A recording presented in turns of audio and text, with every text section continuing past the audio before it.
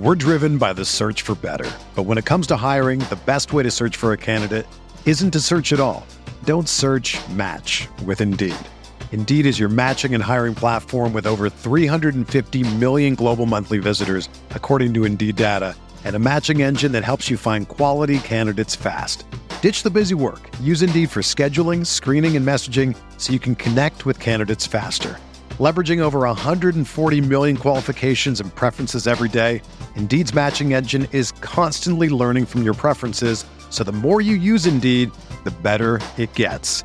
Join more than 3.5 million businesses worldwide that use Indeed to hire great talent fast. And listeners of this show will get a $75 sponsored job credit to get your jobs more visibility at Indeed.com/Blue Wire. Just go to Indeed.com/Blue Wire right now and support our show by saying that you heard about Indeed on this podcast. That's Indeed.com/Blue Wire. Terms and conditions apply. Need to hire? You need Indeed. What's up, y'all? It's Drewski, and I've teamed up with Mountain Dew to produce a hilarious new basketball podcast called The Dew Zone with Drewski. Learn the backstories of your favorite ballers and celebrities like Jamal Murray. Did you have like a favorite team? Was it the Raptors at the time or no? Was the Raptors even started around that time? Come on, bro. I ain't that old, fam. You talking like I'm 50. Taylor Rooks, Asia Wilson, and many more. You won't want to miss this. Listen to The Dew Zone with Drewski on Apple Podcasts, Spotify, and wherever you listen to podcasts.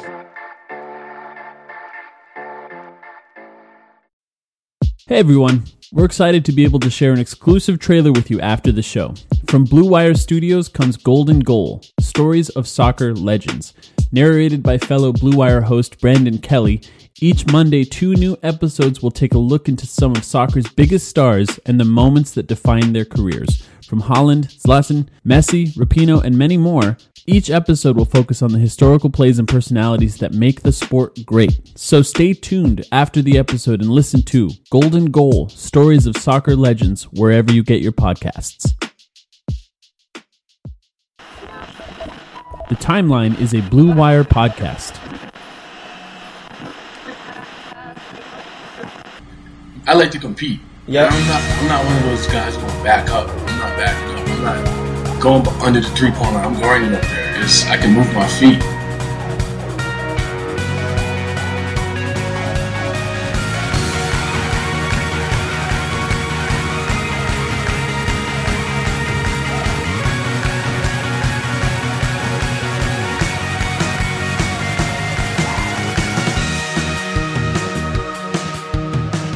Welcome to the Timeline of Phoenix Suns podcast. My name is Mike. I'm here, as always, with Sam. Sam, how are you doing? I'm doing pretty well, Mike. This is going to be an interesting episode, I think. Yeah, there's actually some interesting things that happened in the last week, and for a week with no basketball, really. I mean, like we've been dealing with, I think this week is actually kind of interesting. Well, that's kind of my point. There's still no basketball. I mean, there's basketball on the horizon. I think we're going to get to that as the players arrive at the bubble in the next couple of weeks. But for now, we get to have fun conversations about the media. The media, yeah. And I think that's kind of the center of the conversation for now, at least.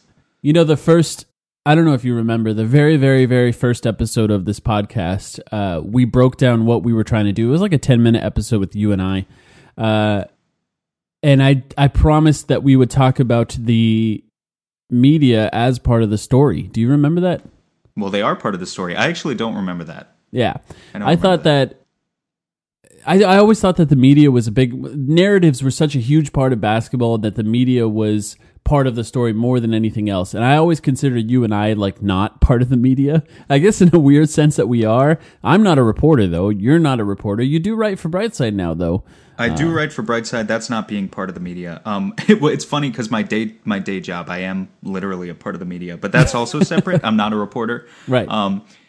Yeah, I don't know. I mean, look, you talk about the media in any sense, I think people jump to politics immediately, but a lot of those conversations are applicable to sports as well, and I think we're going to see it. Let's get right into it. Let's get into the two things I think that Suns fans online talked about most this week. Yeah, and I think one of them just happened this morning, which is kind of nice, but we're recording this on Friday morning.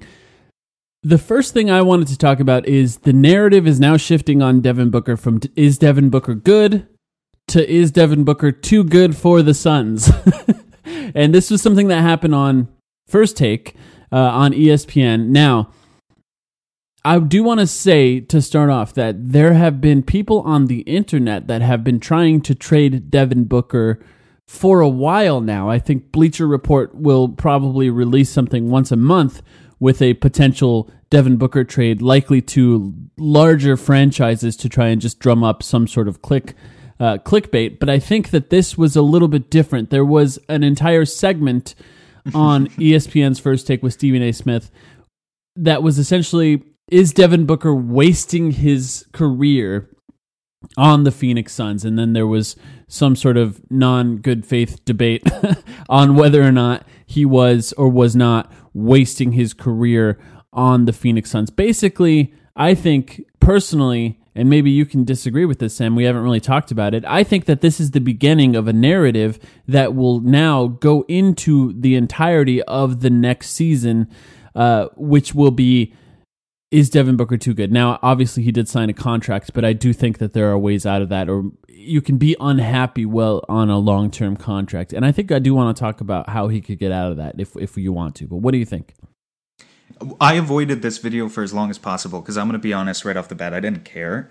Right. You kind of floated it my way, and you were like, we should probably talk about this. And then my DMs are open on Twitter. I'm always okay with Suns fans asking me questions or whatever, as long as they're respectful, via DMs on Twitter. And so I had a couple people actually DM me about this video too. And so finally last night I was like, oh, fuck, I guess I should watch this.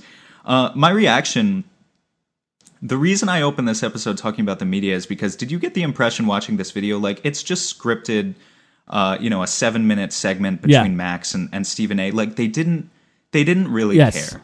I said that's why really I said care. A non-good faith debate. Exactly. It felt like when Max first started his debate, it was like, okay, it's my turn to say no, he's not wasting his career, so that Stephen A. Smith has a platform to jump off of and say yes, he is, and then they can bring up the Knicks, and now there's a whole Knicks fan base watching this video, and exactly. That's entirely what it was. So Max Kellerman said that no, Devin Booker's not wasting his career, and if you watch the whole video, Stephen A. agrees with him. He says, my answer is also no. Devin Booker is not wasting. He then goes on to talk about Robert Sarver's one of the worst owners in the NBA, and I don't trust Sarver, but he does make the point to say, I like the Monty Williams signing. I trust Monty Williams, just not Robert Sarver. But you could tell both of them kind of felt the same way, that the narrative overall in the media may be forming, but it's not quite there yet. It's not to the point of, and if anything, Suns fans can feel some camaraderie with fan bases of other teams, because they did this to Anthony Davis. They do it now to Damian Lillard. They do it to Bradley Beal. They're going to start doing it to Karl Anthony Towns at the same time as Devin Booker. So there's a camaraderie. Even LeBron in Cleveland. Even LeBron in Cleveland. There's a commiseration between all the fan bases of these unlucky teams, so to speak. So that's the first thing. But the reason the media is important is because, guys, just like my message to you, stop falling for it. Max said no, Devin Booker is not wasting his career. Steven said no, Devin Booker is not wasting his career. I don't like Robert Sarver, so it was a bit more of a nuanced answer, but he still said no. The title of the video is Devin Booker wasting his best years with the Suns? Right. And so, it went viral, not viral, but viral on Suns Twitter, right? And made the rounds. I guarantee you 50% of the people didn't even look past the headline, or if they watched 30 seconds to a minute, because that's people's attention spans these days, even though it was a 7-minute video. And the video racks up 340,000 views over 2 days. They got exactly what they were looking for. Knicks fans and Suns fans, right? Knicks fans and Suns fans. And Suns fans got to flip their shit about this for 2 to 3 days. But yeah, I mean, so my initial reaction, I finally watched it last night. I was like, this is what people are talking about? Really? We care about this? Right. Like, people talk, and I think it's equally important as calling out bad examples of media coverage of the Suns, as even more important is to highlight the good examples, which is what we're about to get to in a second. But yeah, I just, you got to stop falling for it. It's an obvious trap. Yeah, I think, well, first of all, I honestly think the entire thing was just trying to get Knicks fans to watch something, because I think it's like the Lakers and the Knicks. Anytime you say a big name player plus that team, then all of a sudden you get a couple 100,000 people that are going to watch it, just because they like to sort of fantasize about these great players going to their franchises. And with the Lakers, sometimes it does happen. With the Knicks, it doesn't. And I want to say, just to Stephen A. Smith, not that he's listening, but if you were to draft all players on the Suns and all players on the Knicks, I think you would get 5-6 players deep before you even take one Knicks player. Like literally, the Suns are a lot better team right now. Even if you included the owners in there, Robert Sarver would get drafted before James Dolan. Like James Dolan couldn't even get a proper statement about Black Lives Matter out. Like at least right, and he admits that in the video too. It was a half-assed argument on both sides. Again, I'm not interested in spending too much time on it because Stephen A. was even like, I don't know if James Dolan is an upgraded owner. I just know that Devin Booker, and hey, we were talking about this last week. Devin Booker loves the big stage. Obviously, Knicks fans want a guy like that at MSG because he lives for it. And he would thrive in that sort of environment just from a basketball standpoint, not any of the outside stuff.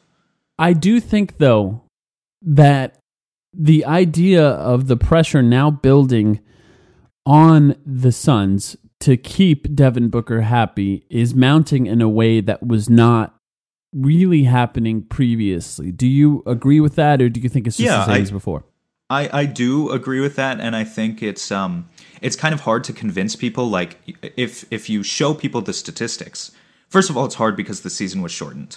We know that if the Suns had finished out the last 17 games of the season, they probably would have finished with around 32, 33, maybe even a few more wins.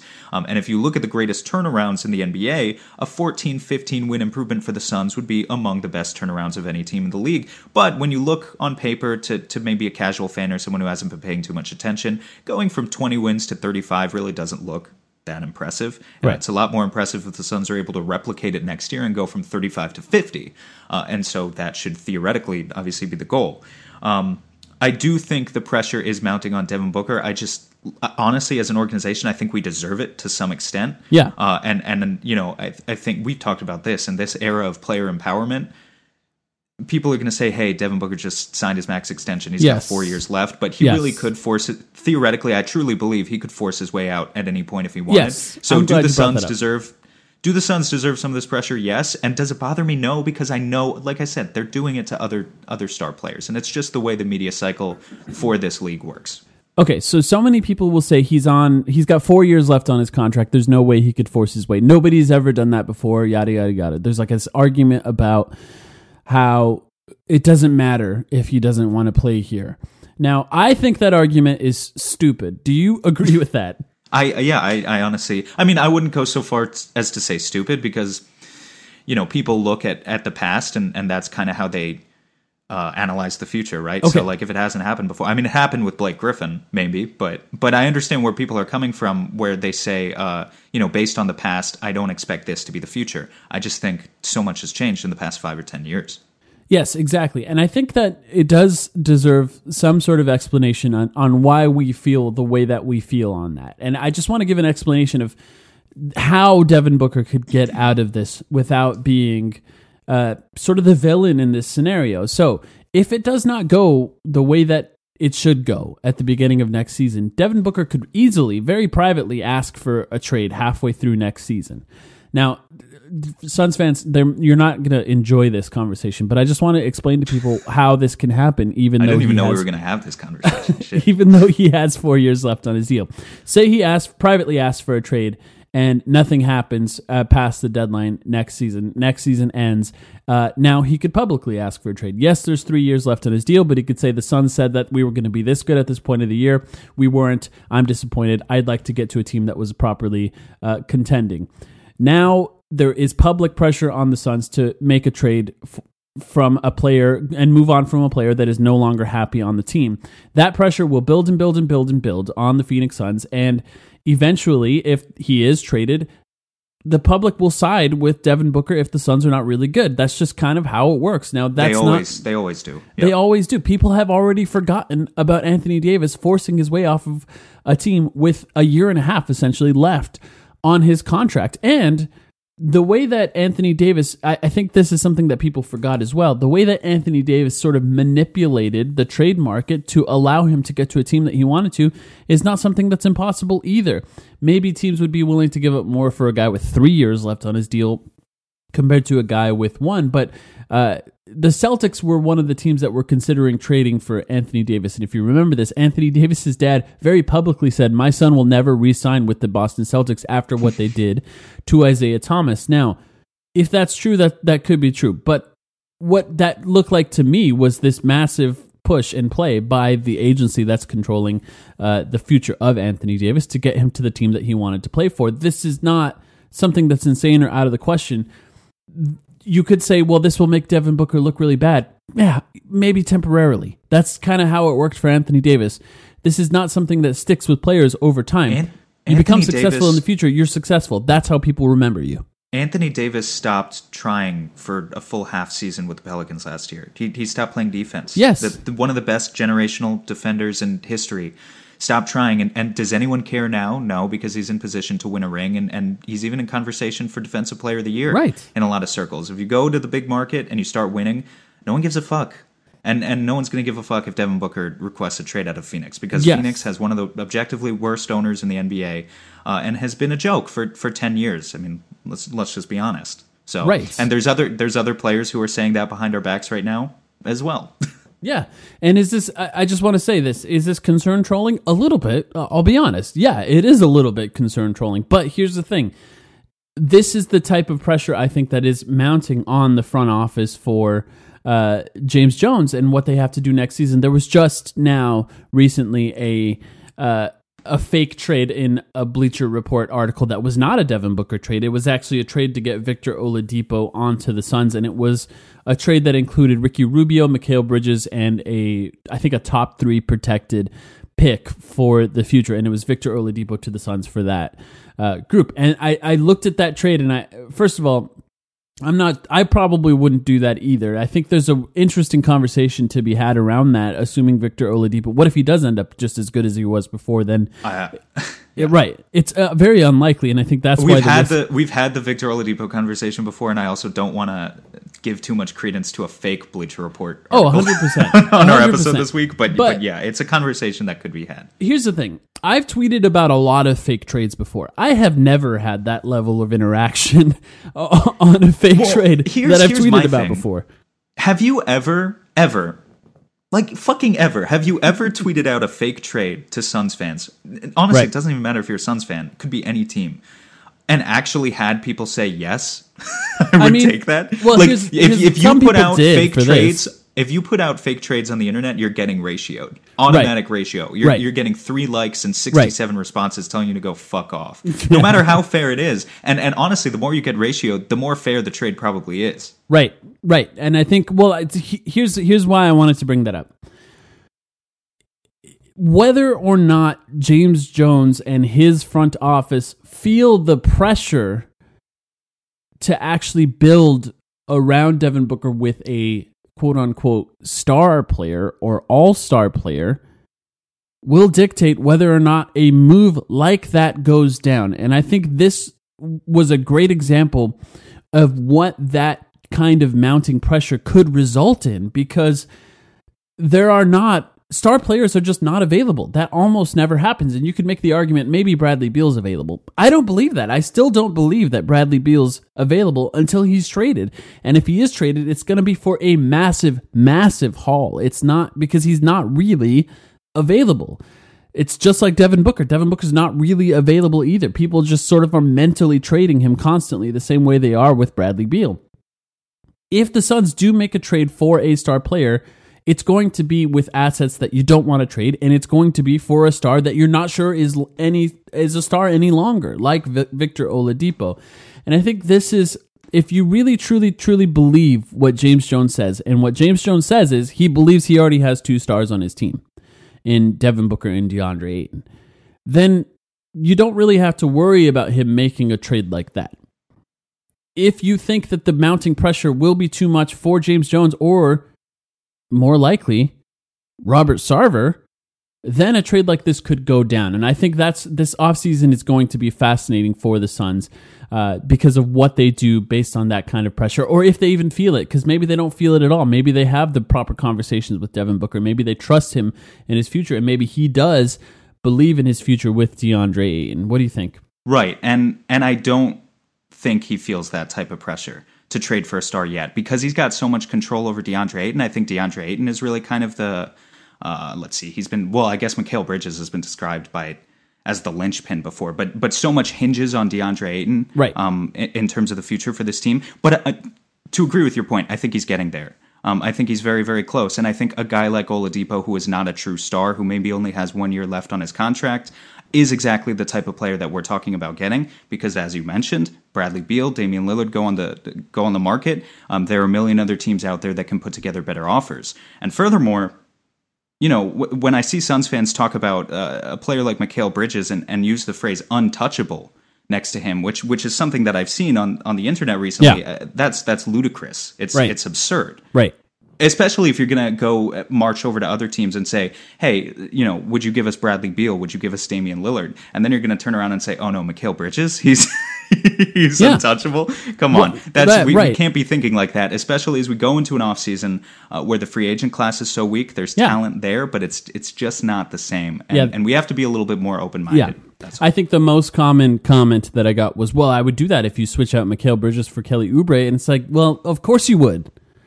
Of course you would do that for Oubre because he's a free agent. Like, you're trading somebody who has potentially no future with this team for somebody who could possibly be because a star. the scary thing about Bridges is you got 6 to 7 more years of him if you want. If you re-sign him as a restricted free agent versus Kelly, he might only be here 1 or 2 more years. 1 year. I think that's just my point. Suns fans, I think, have to come to grips with, if you want there to be another star on this team, that's what the trade's going to look like. It's going to be including someone like that. If you don't think this team needs another star, then you're going to expect a massive jump. And here's what I'll say. It's a good transition to the next topic we have here. The same company that did... This is what I'm excited to talk about. Right. Truly. The same company, ESPN, that did 4 or 5 minutes on a 22-minute show about if Devin Booker's wasting his career, also released something that is remarkable. 40 minutes of a DeAndre Ayton film session with Mike Schmitz from Draft Express, which is, I think, I'll be honest, I think this is a little bit of Mike Schmitz giving a little bit of a I told you so about DeAndre Ayton, because he was very high on DeAndre Ayton, and I think people who are or were very high on DeAndre Ayton feel a little sense of, I need to prove it to people now, because a lot of people's minds were made up on DeAndre. And if you just look at the comments on Mike Schmidt's tweet about this, you can tell who's watched the video and who hasn't, just based on what the comments are on this tweet. But it was fascinating to watch 40 minutes of DeAndre Ayton breaking down only defense. And it's rare that you get this kind of content just from basketball players in general. This was fascinating, wasn't it? I loved it. And this is why, again, to bring it back around with talks about the media, what frustrates me is that people spent days talking about the Stephen A. and Kellerman video. Got 350,000 views in 2 days.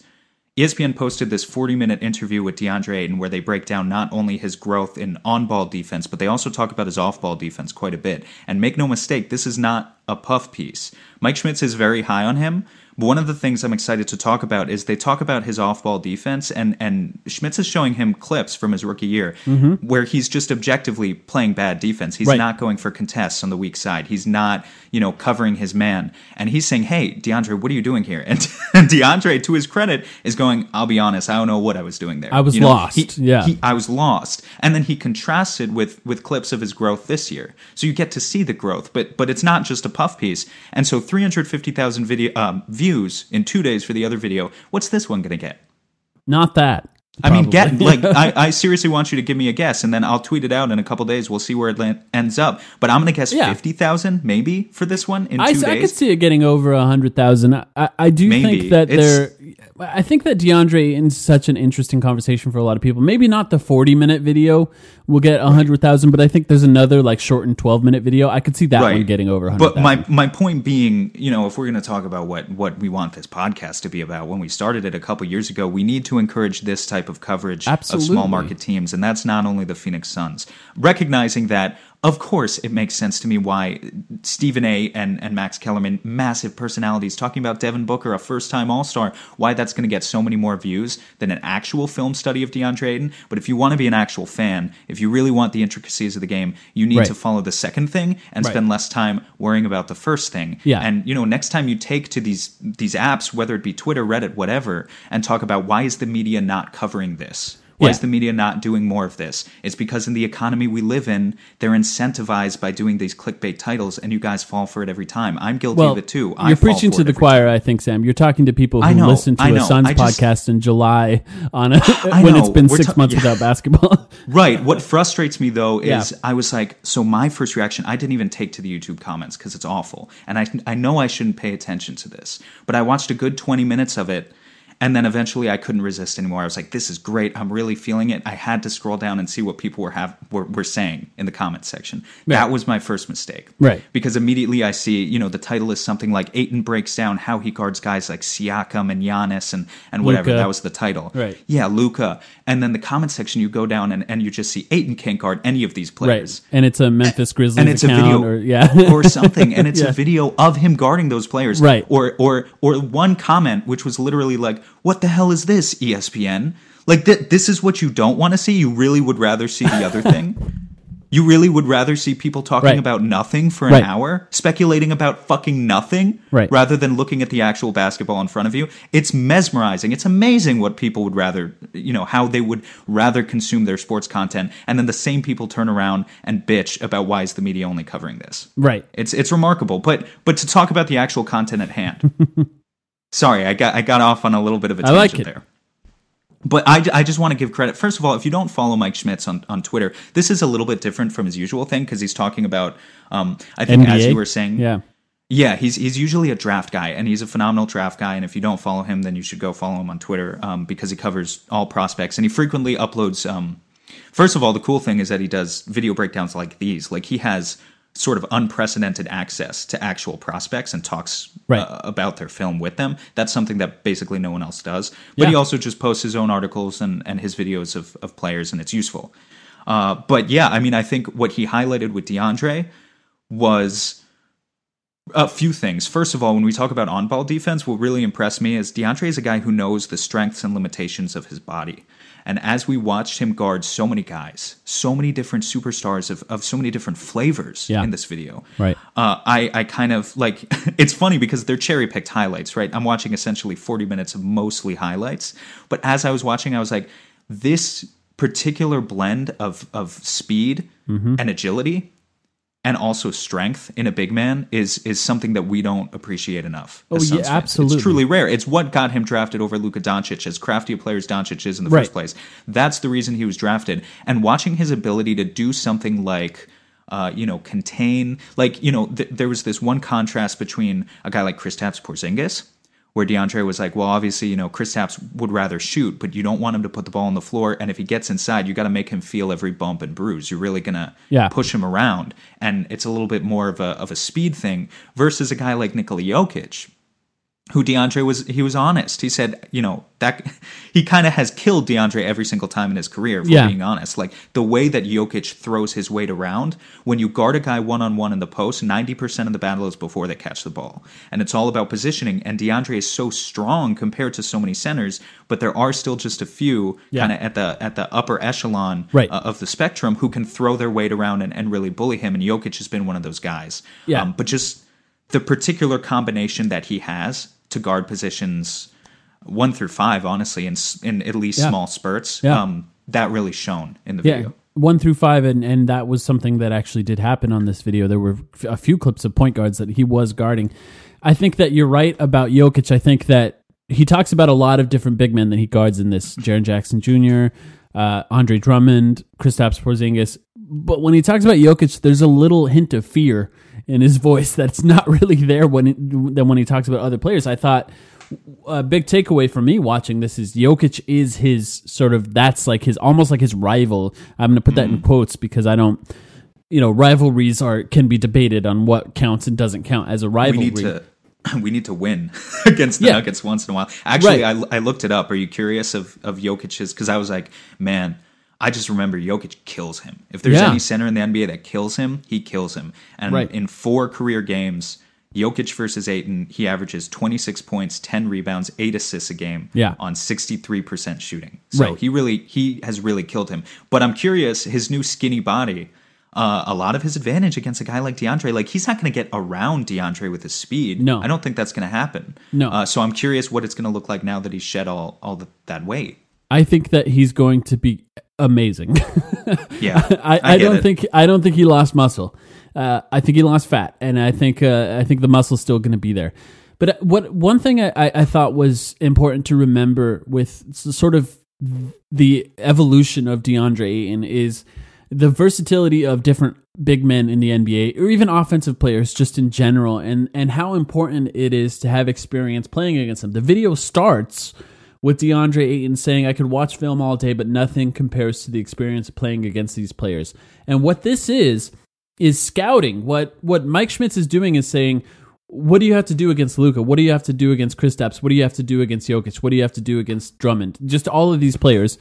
And what DeAndre Ayton is doing is describing the different ways to guard these players. And the thing is about the NBA is so many of these guys are so good. And the way that the big man has evolved in the NBA, like Drummond is a completely different player than Jaren Jackson Jr. One's essentially a guard and one's essentially a center from the 80s. Like it's crazy. completely different.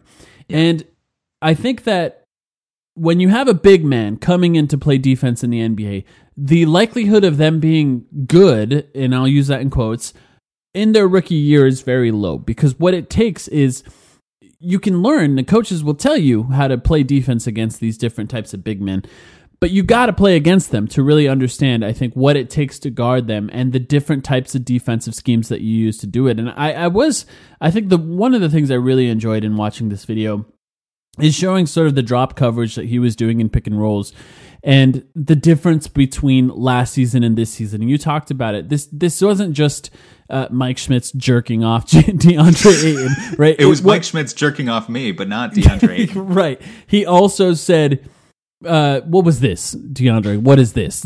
Showing him bad clips of defense from last season. And there were a few times where Ayton said, "Is that last season?" You could tell he takes pride in his defense now. Well, but by the way, let's talk about, you can't just pull any NBA player and sit them down for 40 minutes and show them clips of them screwing up and be like, "What?" Like, imagine like you bring in Russell Westbrook and you're like, "What was that, Russell? Where was your effort?" Like, he would chew you out. It takes a certain humility, right, for DeAndre, but also I think pride in like his current level of play. It's both. That's the accountability that you want to see, and that's my point, because DeAndre talks a lot of shit and he still says a lot of things to the media that I just roll my eyes at, like the thing about him shooting threes. But for as much as he talks shit, you can tell that he wants to improve. And it absolutely takes humility for him to sit down and talk to a member of the media and embrace these clips where he's screwing up and just be open about it. It was really refreshing. Yeah, he said in an interview, for those who missed it, "I shoot the three like a midi now," which to me was, my first thought was, what, too often and when you should be dribbling? Yeah. But the other part I think of this film session that I thought was fascinating was two other guys, I think, on the Suns team. One, Devin Booker, calling out defensive plays and moving DeAndre Ayton to the right position, and it seemed to be correct in these specific plays, and I think more often than not, it is. And I think that what we saw was this overall awareness of Devin Booker, knowing what players like to do and what spots they like to get to, and sort of pushing DeAndre Ayton into those spots. And I thought what was interesting is twice, I think there was back-to-back clips of Devin Booker pointing Ayton to the right spot. And then Mike Schmitz says, I think, Devin Booker's a better team defender than he gets credit for. And DeAndre Ayton's response was, actually, he's really intense when it comes to that.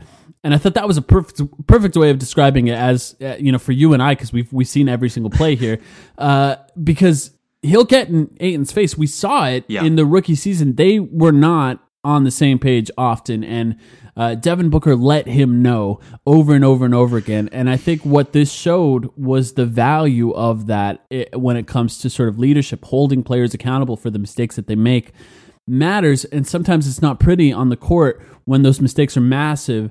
And I think those led to him being better in the second year. The other thing I wanted to point out was a big part of DeAndre Ayton's defense when it comes to pick and roll. He talked about trusting his teammates and the importance of trusting his teammates.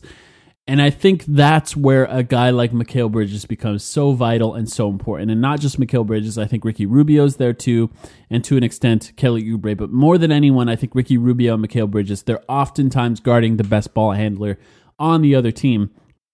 And those guys are vital when it comes to that switch or backing up on that pick and roll. You see the importance of having excellent on-ball defenders who are well-versed in the defensive scheme that the Suns are trying to actually do on the court. I just watching all those clips, it's like, okay, you could see Mikal Bridges' importance and you could see Ricky Rubio's importance. And I just, it's vital to have really smart defenders around Devin Booker and DeAndre Ayton. Totally. I want to bring up the stats real quick because I feel like when you're on Twitter, you kind of exist in this bubble where maybe you know all these numbers off the top of your head automatically, but I don't know if all of our listeners really do know the numbers. Just to kind of demonstrate exactly what we're talking about, we've talked about DeAndre Ayton's defensive improvement in the past, but in case you forgot, what we're kind of highlighting here, this year, DeAndre Ayton, it was only 30 games, but he allowed opponents to shoot 52.9% at the rim, which is really good. It's really good. Last year, he was at 62.8%. That's a 10% difference in 1 year. He got to the point this year where he was allowing a lower percentage at the rim than guys like Bam Adebayo, Jaren Jackson Jr., many other elite tier NBA centers. And he was just below guys who have very stellar reputations on that end as well, like Mitchell Robinson, Serge Ibaka, Steven Adams. So the point is he's in very good company now. Again, I'm glad that Mike Schmitz was willing to highlight that. I think it also comes through in stats that aren't, or maybe a little more abstract than that. But the reason that one particular stat stood out to me, and the reason I think it circles back to Ayton, is because I was looking at other players who have made that kind of improvement this year. Mm-hmm. One guy that I saw that surprised me, Anthony Davis, and we kind of brought this up earlier in the episode, but Anthony Davis, last year, his final season with the Pelicans, when he totally stopped caring, he allowed 63% at the rim. This year, the Lakers, 50%. He becomes literally a top 5 defender at the rim in the NBA. Maybe it was top 10.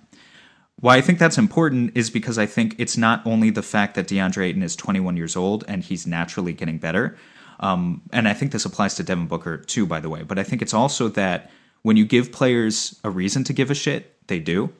Mm-hmm. And I think a lot of the defensive improvement that we saw from players on the Suns this year was not only because those players independently developed, but because once you finally took them out of the tanking mindset and you put in place, like you were just mentioning a minute ago, guys like Mikal Bridges, Aaron Baines, Ricky Rubio, actual decent role players, Kelly Oubre, on the team, and you surround them and you give them players that they can trust, and you at least go in with the premise at the start of the season that you're fighting for a playoff spot for real this time and not just kind of lying through your teeth to the media.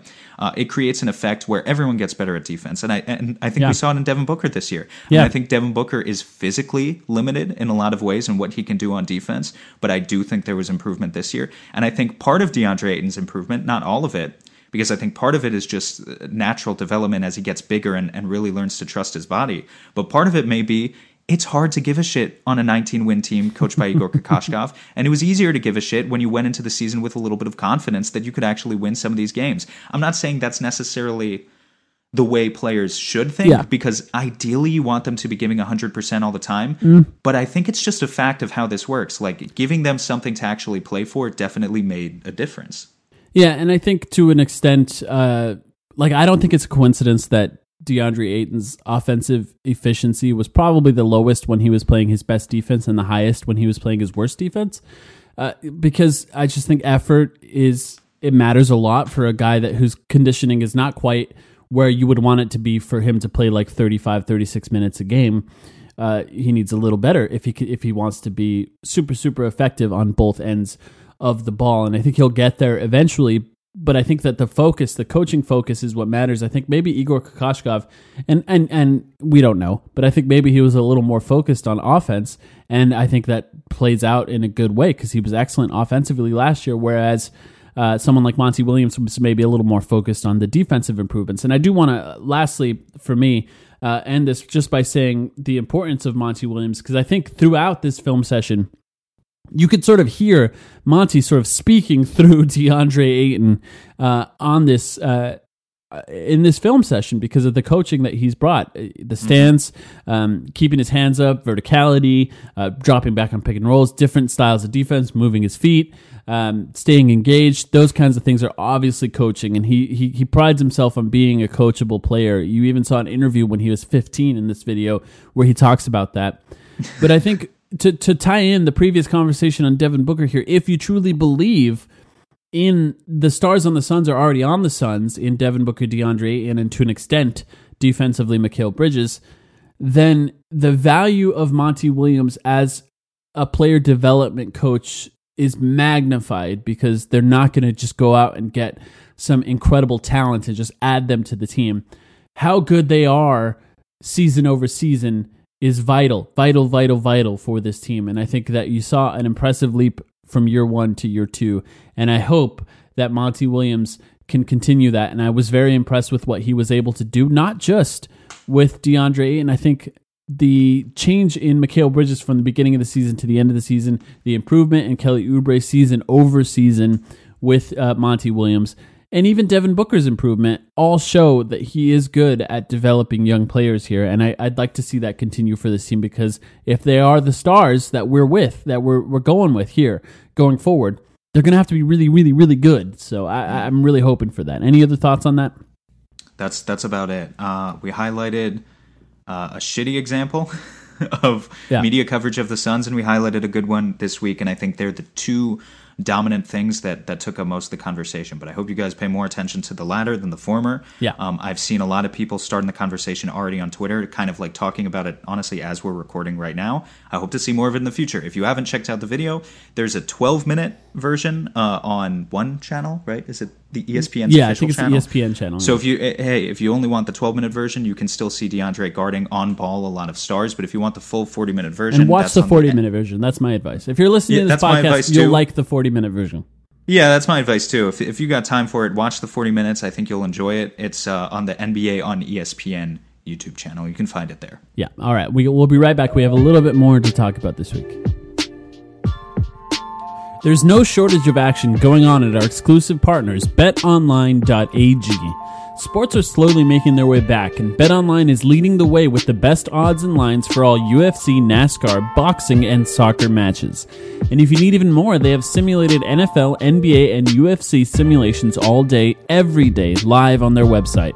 Looking for something other than sports? BetOnline has hundreds of casino games, poker tournaments, and prop bets to check out. Visit betonline.ag and use the promo code BLUEWIRE for a free welcome bonus. That's one word, BLUEWIRE. BetOnline, your online wagering experts. All right, the Suns may have signed another star, right? Right, Sam? Shut up. The Suns did sign a player. We have to talk about it. I don't really care, and I'm not sure he'll be part of the future. But Cameron Payne, was signed to the Phoenix Suns, a 2-year deal, likely possible 2-year deal. Let's just say that. The Suns have the ability of just dropping him after this season. It's clear that they signed him to be part of the bubble, and I don't know if that means that there are some questions about the guards that are going to the bubble, or who, because there were 2 Suns players that tested positive for COVID-19. We're not sure who those players are. We'll probably never find out. That's fine with me. Their privacy matters to them. But maybe it was a guard, and maybe that's why Cameron Payne was signed to the Phoenix Suns. But here's my first thought on Cameron Payne. I don't care. He's not that good. I don't know that he's any more of an improvement on any of the players that are on the team right now, and he's not really signed beyond this year, so his future on the Suns doesn't really matter to me. What are your thoughts? Well, I'll tell you this. I went back and watched his career-high 40-something points in a G League game this year, and now I'm convinced that he's really good, actually, because that's how that works. I watched that's how highlights work, yeah. No, I have to be honest. Cam Payne was never a guy that I paid a ton of attention to in the NBA. He was in the Eastern Conference his last couple years, like for Chicago, and then he finished out a little stint in Cleveland. And he was, there's a reason he wasn't in the NBA. I do think there are a couple of encouraging signs that maybe point to, I don't know exactly why James Jones went after him. First of all, there's the Monty Williams connection. He played his rookie season in OKC, probably his best season. and and was coached by Monty when he was an assistant there. So maybe Monty personally vouched for him and basically told James Jones to sign him. I don't know. But I do think there are a couple of interesting things just kind of about his stat profile that could be good news for the future if he does stick around. The first is his last 2 seasons in the league, 3.4 assists per game to 1.2 turnovers. It's always good to see a guy with a good assist-to-turnover ratio like that who can kind of competently run a set, essentially fill in as a bench stabilizer of sorts. I don't know if Payne is that guy. I don't want to make any promises. But I went back and I watched some film, at least, a minimal amount. And I don't know. I don't think he's much of a scorer, but I do think he can be a little bit of a playmaker. I don't think he's a high-level playmaker, but I do think he can run sets and make basic reads. And, hey, maybe he can even do that better than Elliot Kobo and Ty Jerome. I don't know. Yeah, if you had to rank them, Elliot Kobo, Ty Jerome, Javon Carter, Cam Payne, where would you put Cam? Well, the sad thing is they're all kind of they all have one skill. Yeah. And it's you a just got to different skill for each combine of them all. Like Ty, Voltron. Here's what I'll say: Ty's definitely at the bottom. And that's fair, I think, right? Because he can play make, but Cam Payne has problems with scoring, but not all. And here's the other thing I want to say: his last 2 seasons in the league, it's kind of a small sample size. It's only about 80 shots total. He shot 37% on pull-up threes, and he's not really a guy who is gonna shoot a ton of catch and shoot looks either. Like, he's not a guy who's going to play off ball at shooting guard to Devin Booker or Ricky Rubio or something. Right. But as a guy who can maybe create a little bit of his own offense. I think the problem with Cam Payne consistently throughout his career, he's not a finisher. He doesn't get to the free throw line. Yes. And if you don't do those things as a point guard, we saw this with Ty Jerome. If you don't even have a floater, a dependable floater, and you don't get to the free throw line, you're not going to be an efficient player in the NBA in 2020. Yeah. That's why Ty Jerome struggled. Right. It's kind of why Elliot Kobo struggled, and it's definitely why Cam Payne has struggled. His three-point shot, though, there is real promise in that, and not just in the way that there's promise in, say, Javon Carter. Like, Javon Carter can shoot 35% from three, but that's mostly just spotting up. And wide open. Right, and wide open. Cam Payne can actually kind of dribble into it. Of the four backup guards, he's, I think, the best one at that, the only one who can really kind of do that. And so that's exactly, to an extent, what the Suns bench needs. And if that's why James Jones picked him up, I totally get it. If he's the best available guy in the free agent market at doing that, that's awesome. But if I had to rank them, I don't know. I mean, if you want defensive intensity, Javon's probably number one still. Right. I think maybe I'd be tempted to put Cam Payne number 2, a Kobo 3, and Ty Jerome 4, but it's basically a wash. I think that's kind of fair. And I actually think Okobo and Cam Payne are actually kind of similar players. Yeah. I think that you'll hear a lot, especially from Monty, about Cam Payne's ability to pass. And I think that he can be a good passer, but I do think that his decision-making is still a problem. I mean, he's not in the NBA for a reason. What you'll see a lot, like the difference between Ty Jerome and Cam Payne, what you'll see a lot is Ty Jerome cannot penetrate. He struggles with penetrating. He can't get past the first line of defense. Cameron Payne might actually penetrate. It's just what he does once he's there that becomes a problem. Yeah, that's a good distinction. Right. He's going to struggle to finish. He's not going to be able to finish over defenders. He's going to struggle to get fouled when he's underneath. And then what he does with the ball, I think, matters at that point. If he improves at what he does once he's in the paint, then I think he'll be the best of those point guards. Do I have faith that he will? I don't know. This is a lot goes back to what Monty Williams can do with him. So I don't think this is a big thing, but I think he might actually get quite a bit of minutes in these last 8 games, assuming they actually play these last 8 games. So I think we'll get a good look at whether or not Cam Payne has improved. And great name, though. Cam Payne is a great name. It's a great name. I an also NBA thought player. it was funny. Ryan McDonough collected Kentucky players. James Jones evidently is hell-bent on collecting as many 2015 draftees as possible. Because the Suns now have the 9th, 13th, 14th, and 15th picks from the first round in 2015. 9th pick was Frank Kaminsky. 13 obviously was Booker. 14 was Cam Payne. And 15 was Kelly Oubre. If he just finishes it out now and grabs number 10, 11, and 12 to round out the entire lottery, he would need to pick up Justice Winslow, Miles Turner, and Trey Lyles. Yeah. Lyles might be gettable. I don't know about those. Actually, Miles Turner might be on the trade block at some point as well. Miles Turner might be gettable at some point. It's either him or Sabonis. Right. Interesting. I think that, there's probably not going to be a ton of campaign talk. Hopefully we can avoid that as much as possible. Monty Williams, if he blows up, if he's the next Mike James. Remember when did this podcast exist? No. With Mike James? No, we didn't exist yet. But I have a feeling had we existed at the time, remember when Mike James scored like 25 points once, and people were like, whoa, Mike James, he's good.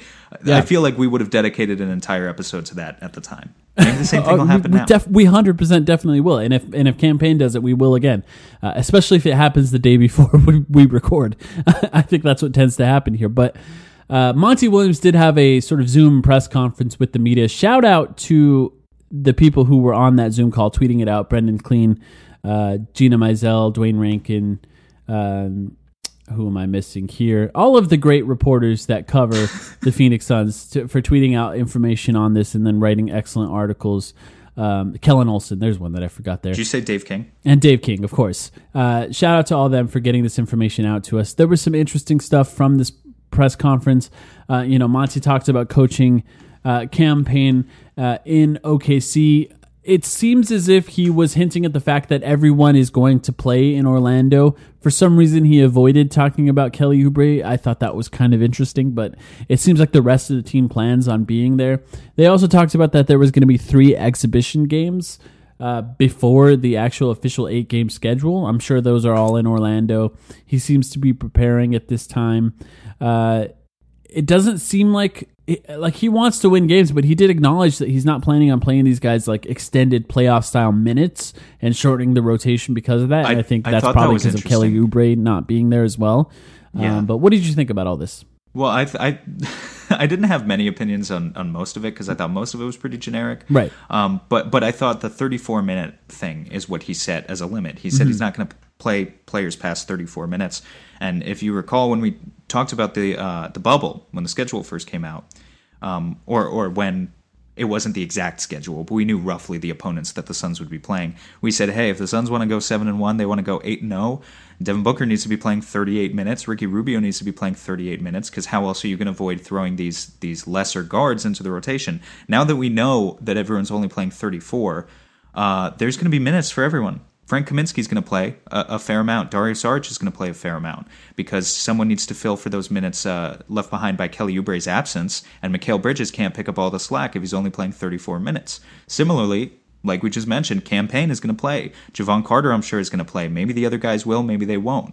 But so, I don't know. It hurts the Suns' chances of seriously being able to go 7-1 or 8-0. Right. But I think we realistically already knew that. So. Yeah, it's not too much of a surprise to me. Yeah, I said it before. My main thing that I want to happen in this Orlando bubble is everyone stay healthy and come home healthy. Like the NBA apparently is considering like a secondary loser bubble for the worst teams in the NBA, the remaining 8 teams, to play in Chicago, and I was almost thinking, why aren't the Suns in that one? It's, like they could be the best team in that one, but and Illinois is not logging 10,000 new cases a day. Exactly, that was exactly my thoughts, and so that's my main thought is I hope they stay healthy. So beyond that, basketball matters, and we are of course going to talk about the basketball, but these guys are people and they're probably not going to make the playoffs. So what I want them to do is be healthy and get home as quickly as possible. That's really what matters to me. I did think that he did talk about Devin Booker wanting to go to Orlando, and I'm quoting a tweet here, and cement himself at another level. And apparently he mentioned making the All-Star team and the All-NBA team as a future goal. So he did make the All-Star team. Now he could potentially make the All-NBA team. I think it's going to be really difficult to make the All-NBA team. He'd have to have an incredible 8 games. If he went 8-0 and averaged 35 a game, he's got a chance. I think if they have a winning record, right? If they go 5-3 or something, and he has an incredible showing, then maybe it's possible. I think that, like I talked about, the narrative is shifting on Devin Booker. At a certain point, talent is unquestionable and undeniable, and that's happening at this point. It's not always about it's not about is Devin Booker failing the Suns. Are the Suns failing Devin Booker now? That narrative is now shifted, and yes, narrative matters for All NBA. By the way, it definitely does. And then the last thing he mentioned, I thought that was kind of interesting, is he said that I think that Muscle Watch, hashtag Muscle Watch, has already began somehow, because this has been somewhat of an off season without any games. He said that Cam Johnson maybe potentially added some muscle. Apparently, he's in excellent shape. I love hashtag Muscle Watch. That's brilliant. We got to start using that. I'm calling bullshit. I've never had mono. Have you ever had mono? No. I feel like it's not something that you just recover from in 2 months and put on like a lot of muscle. Right. You lose a lot of weight on mono. And so, you know, maybe he cut the fat. Maybe he's got a lower body fat percentage than he did during this. But even that is hard to believe. Like NBA players, just to keep up, they don't even get the opportunity to lift much during the season because they don't want to be sore for the games, and they have to eat like 10,000 calories a day just to keep up with all the cardio they're doing. Yeah. So I don't know. I'm calling bullshit on this one, but I am curious to see what he actually looks like. Well, he said he's in great shape, and then he kind of hedged himself a little. Maybe he added some muscle, and I think the thing is about Cam Johnson is he's always in great shape. Like, I've never looked at him and said he's in bad shape, so I don't know that he's changed at all. But I think that he will play a significant role, and Monty acknowledged that without Kelly Oubre on the court. Something we didn't talk about last week because of our extended Devin Booker conversation, which, by the way, I had a great time doing. That was a fun podcast. Thank you to everyone who gave us some feedback. Seems like people liked that episode. But the schedule was released, and it's not much different. I'll just read through the games real quick. Washington, Dallas, Clippers, Pacers, Heat, Thunder, 76ers, and then the last game against Dallas again. It's essentially the same as we expected, just a slightly different order of games. No real cupcake games except for maybe that Washington game. The Nets are apparently not, half their team has the coronavirus, so the Nets are not really going to be there. Washington has a legitimate chance to make the playoffs now. So even that Washington game, I think, will matter a little bit more to the Wizards than it will the Suns. But just an interesting schedule. I'll be honest, I don't really think it's necessary to do a massive breakdown of the schedule so far and do some real analysis here. I don't know. Do you have any thoughts on it? No, from a basketball standpoint, not at all. I do think it's interesting for you guys. All of these start times are, y'all are going to be at work for the most part. Like these are late morning, early afternoon games. Right. It's going to be, or actually, are these Eastern times or are they? No, they're Arizona times. Yeah, like Clippers 1 p.m., Pacers 1 p.m., OKC 11:30 a.m., Philly 1:30 p.m. So I hope you guys have a way to watch a replay. Yeah, because it's going to be tough. And no national TV games, by the way, which is fine. Yeah, I don't care. We don't deserve national TV games, if I'm being honest. I mean, I don't know. I guess what else are they showing on sports channels right now? If it's literally the only sport, then maybe that's an argument for it. But yeah. So we'll get into those games more as they get a little closer, starting July 31st, and we're going to have a lot to talk about by the end of this month, of course. Last thing, quickly. Did you see Josh Jackson being mean to Suns fans on Instagram?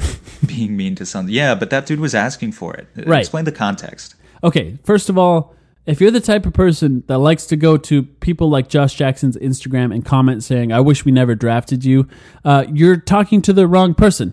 Josh Jackson was not the person that chose to be drafted to the Phoenix Suns. Maybe he did have a little control over that, and we know the story with him controlling who he worked out for, but it's not him. It's not him. You're just being a dick for no reason. Don't be a dick.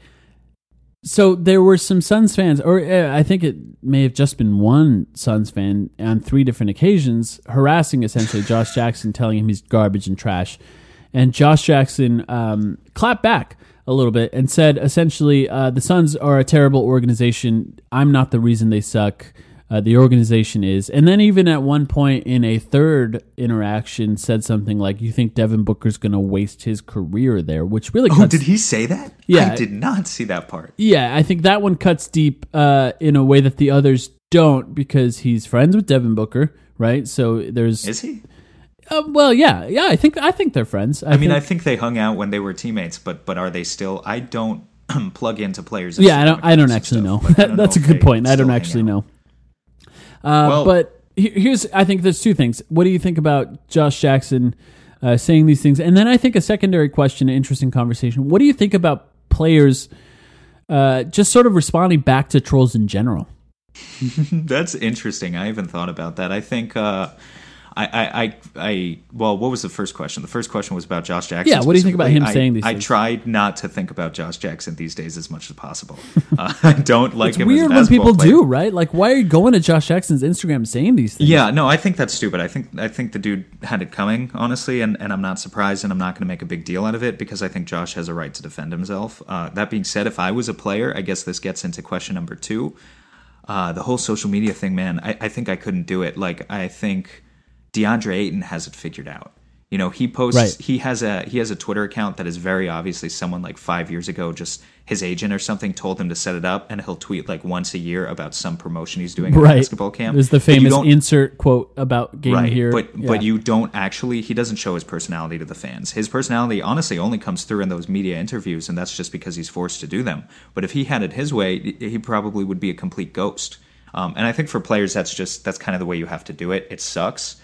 And I guess you could debate whether maybe half these guys who are ghosts on a surface level then create burners to actually track what's being said about them. And I'm sure Ayton has one. I'm sure they all do. But yeah, I don't know. People, it's not just to professional athletes. People on the internet are just mean. They're just mean for no reason. Yeah. And you know, if you spend too much time plugged into any particular app, it's gonna have a negative effect on your mental health eventually. Right. Doesn't matter if you're Joe Blow who works in an office or if you're a professional basketball player making $20 million a year. You can't feed into the negativity because it's all there is these days, and it's driving people crazy because they can't fucking go outside right now.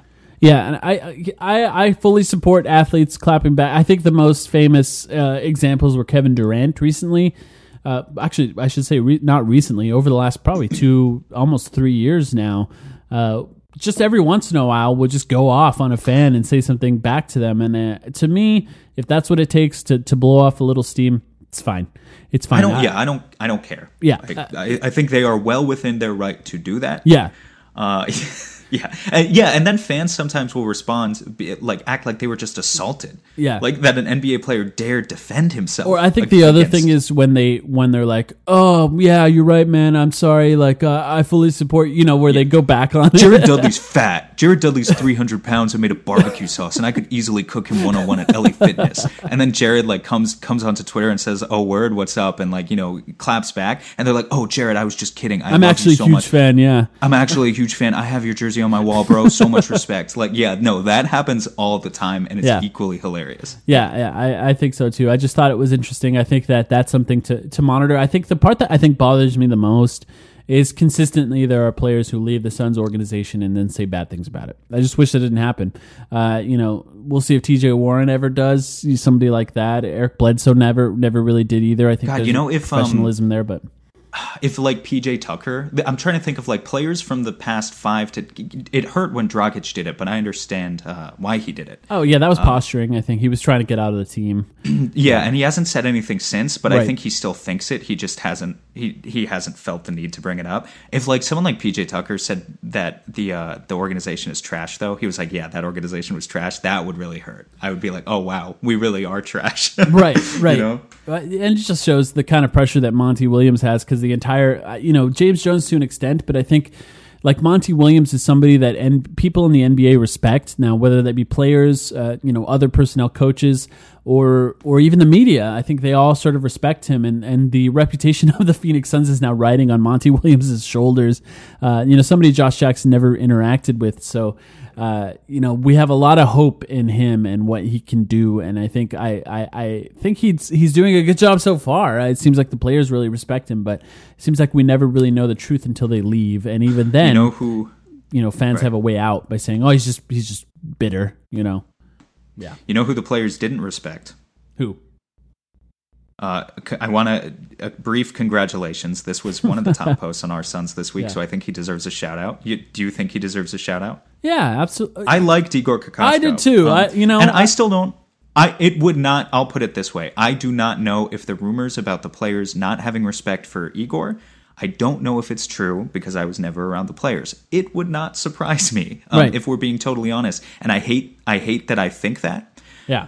But just the simple fact that we have not had any success stories really in the NBA with a foreign-born coach commanding the respect of players like that. The only examples really are Igor and David Blatt, and thus far neither one has exactly panned out. So it would not surprise me is all I'm saying. But to get to the news, Igor Kokoshkov is now the new head coach. He accepted a position as head coach of Fenerbahce Istanbul, one of the top-tier teams in Turkey, obviously in the EuroLeague.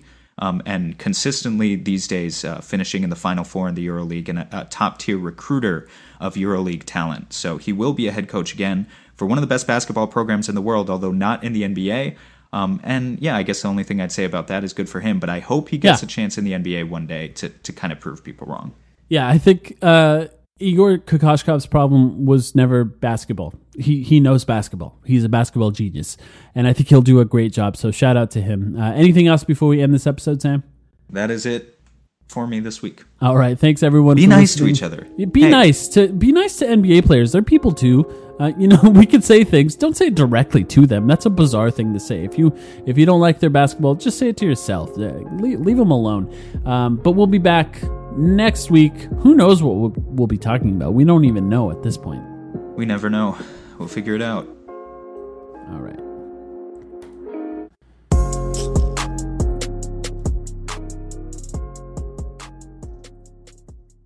This is Brandon Kelly, the host of Blue Wire's new podcast, Golden Goal. Messi takes everybody on. Messi has got it! From Lionel Messi to Marta to Pele, our show takes a deep dive into soccer superstars. 2-0 and is.